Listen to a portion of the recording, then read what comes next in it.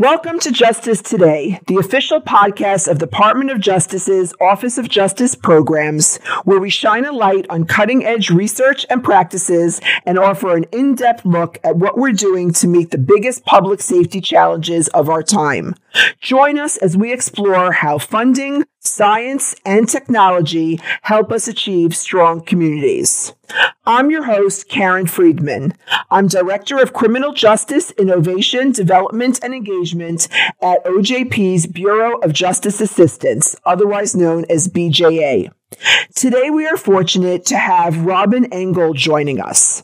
Robin Engel is a professor of criminal justice at the University of Cincinnati and director of the Center for Police Research and Policy, a joint project of UC and the International Association of Chiefs of Police. Robin is not only a leading scholar of police practices and policies, she herself has led efforts to reform a law enforcement agency.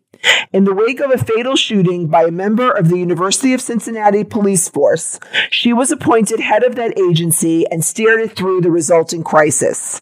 She brings to her work not only years of distinguished research, but firsthand experience as well. Welcome, Robin. We are so pleased that you can join us today. Well, thank you, Karen. I'm really pleased to be here as well. Robin, your research has focused on issues that directly affect the stress levels and mental health of law enforcement officers.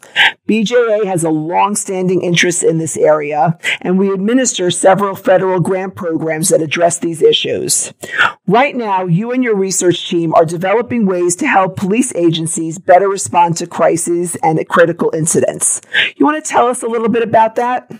Well, absolutely. We're so pleased to be partnered with some great team members and sponsored by BJA to develop new training for police officers. So as they're responding to persons with mental health conditions and intellectual and developmental disabilities, that we can make sure that those encounters are safe and effective. That training, actually, we call it CRIT. It's Crisis Response and Intervention Training, and it's based on an original CIT model, but we're really taking this to new levels. I'm working directly with the IACP, International Association of Chiefs of Police, but also with the ARC of the United States and with Policy Research Associates. These experts have so much to offer in terms of bringing different disciplines and information into the policing realm. Okay.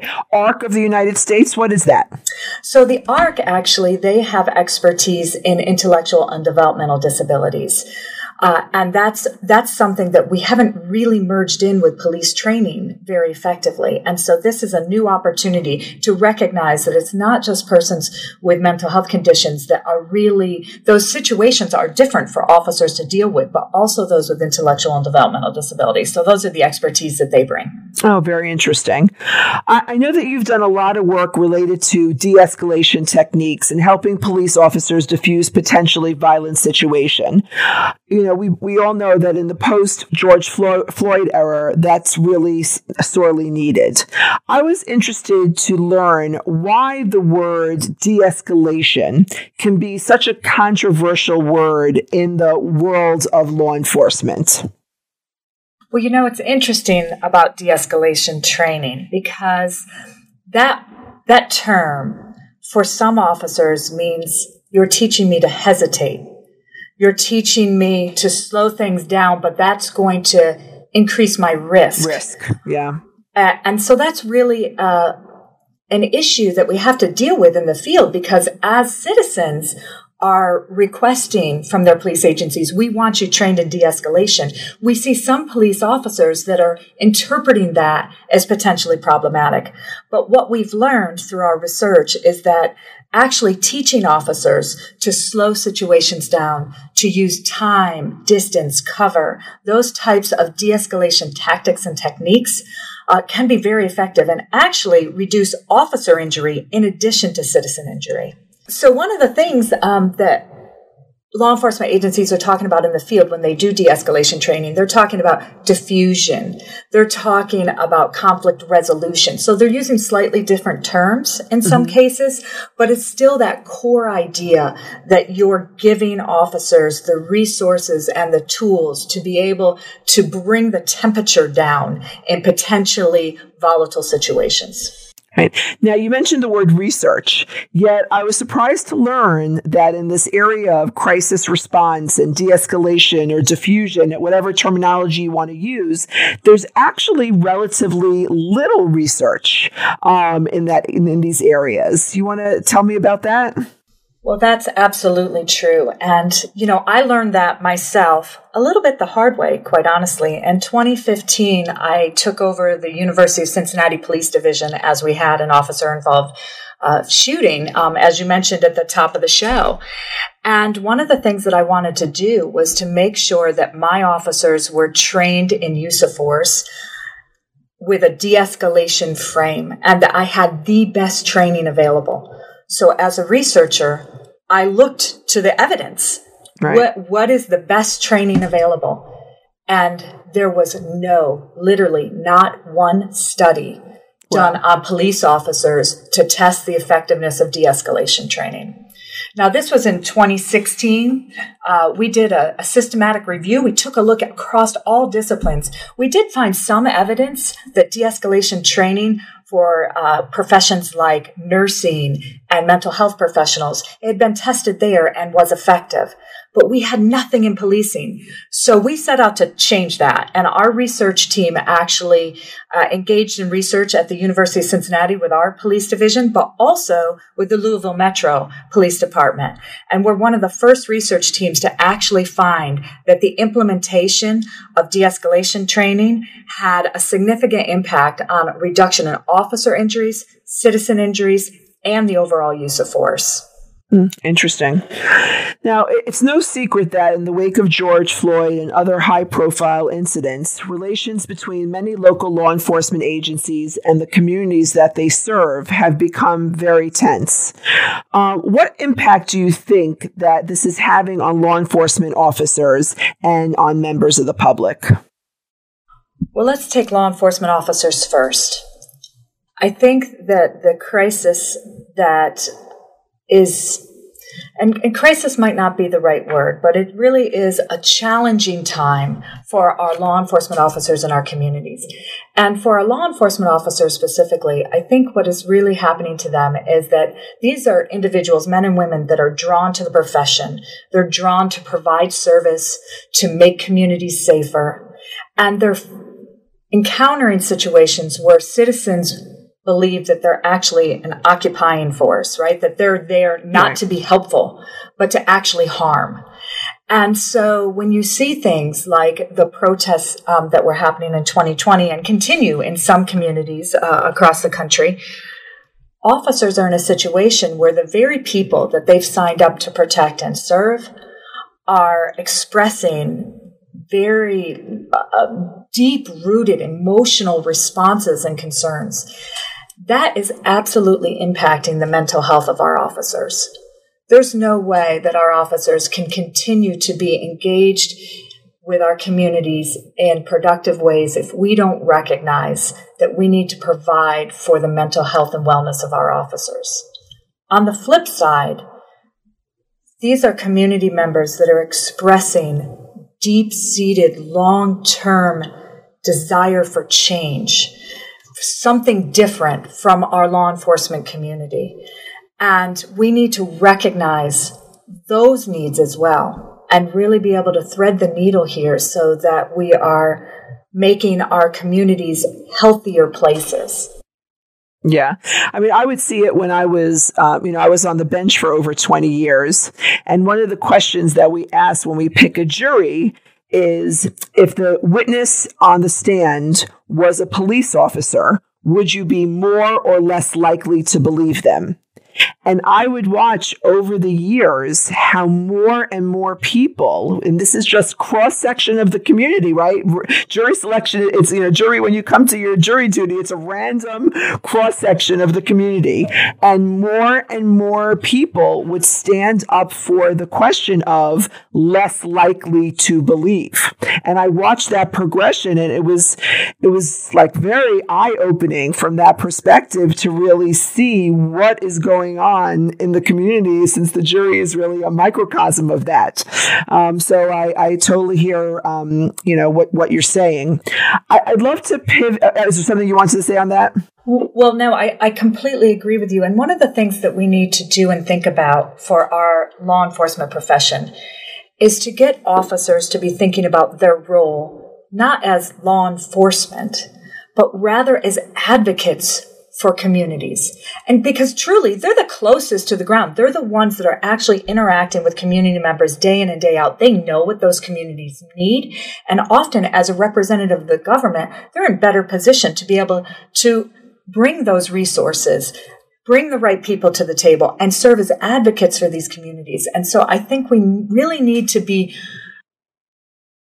thinking through, how do we want officers to respond, and what is the role of policing moving forward? Yeah. I would love to pivot to talk a little bit about you, because I think that your story is so interesting. It's very rare, if not unprecedented, for a college professor to also serve as the head of a law enforcement agency, and you've done that. So could you explain to our audience the circumstances at University of Cincinnati that led up to your appointment? Well, first, I describe myself as an N of 1.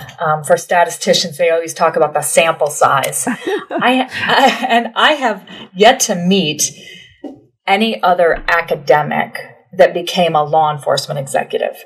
I know plenty of law enforcement executives that retired, went on for their PhD, and entered the academic world, but I don't know the reverse.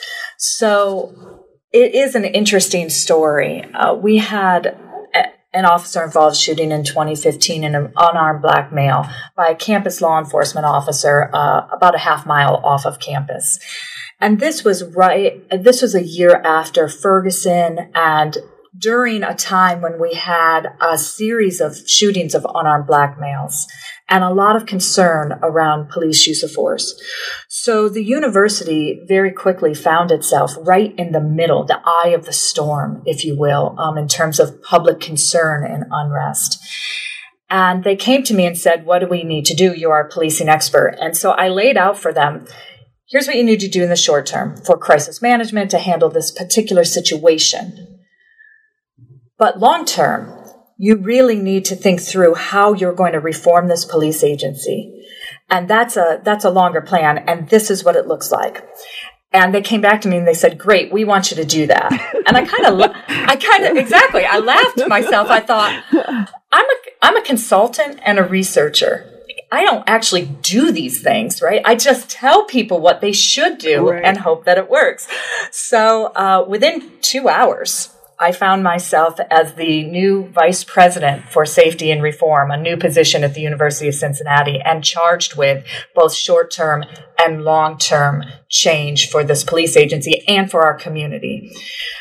So that's how it happened. I served in that role for 3.5 years, and I have to say I am so proud of both the men and women of the University of Cincinnati Police Division, but also of our community, because the work that we did can really be used as a model across the country for effective police reform that also continue to provide public safety and service to our community. That's really amazing, really interesting. Now, I know that in that position as head of public safety at University of Cincinnati, you speak directly and extensively with members of the public and police officers. How do you think that practical experience on the ground affects your research? Well, one of the first things I realized is that most of the research studies that have been conducted are not particularly helpful to police departments or communities. And that was a real shock for me. You know, that was my profession. I was trained as a researcher. I'd done it for 2 decades. And to recognize that we've really failed to fill the gaps that are desperately needed by law enforcement executives who right now today want to put in place strategies and tactics that are effective, efficient, but also equitable. And in many cases, there's no evidence to guide them. And so they end up, they have to operate in real time. And that's another thing that I recognize. You can't wait for the research to catch up. And so our community of researchers has a lot of work to do to be able to be more useful to the law enforcement profession and to our communities. And so our research team affiliated with IACP is doing exactly that. We're trying to fill that gap right now. Yeah, it's such an important marriage between the research and policy people and the on-the-ground people. I mean, I know for myself, I feel like that's kind of the role that I'm filling here at BJA, is because since I was in the court for 20 years and I've dealt with the people every day that are affected by the policies that we're making, I feel like I'm here to say, okay, this policy sounds great. It's very well intended, but let me tell you, when it hits the ground, how it's going to affect the individuals that you're trying to affect. And what are the gaps that you may not see from on high, but on the ground are going to be created by the policy. That's exactly it. Those unintended consequences. Yeah. We really need to be able to think those through, but also to build the research and evidence base. So one of the things that I tell my law enforcement executive friends and colleagues, I'll say to them, okay, let's not stifle innovation.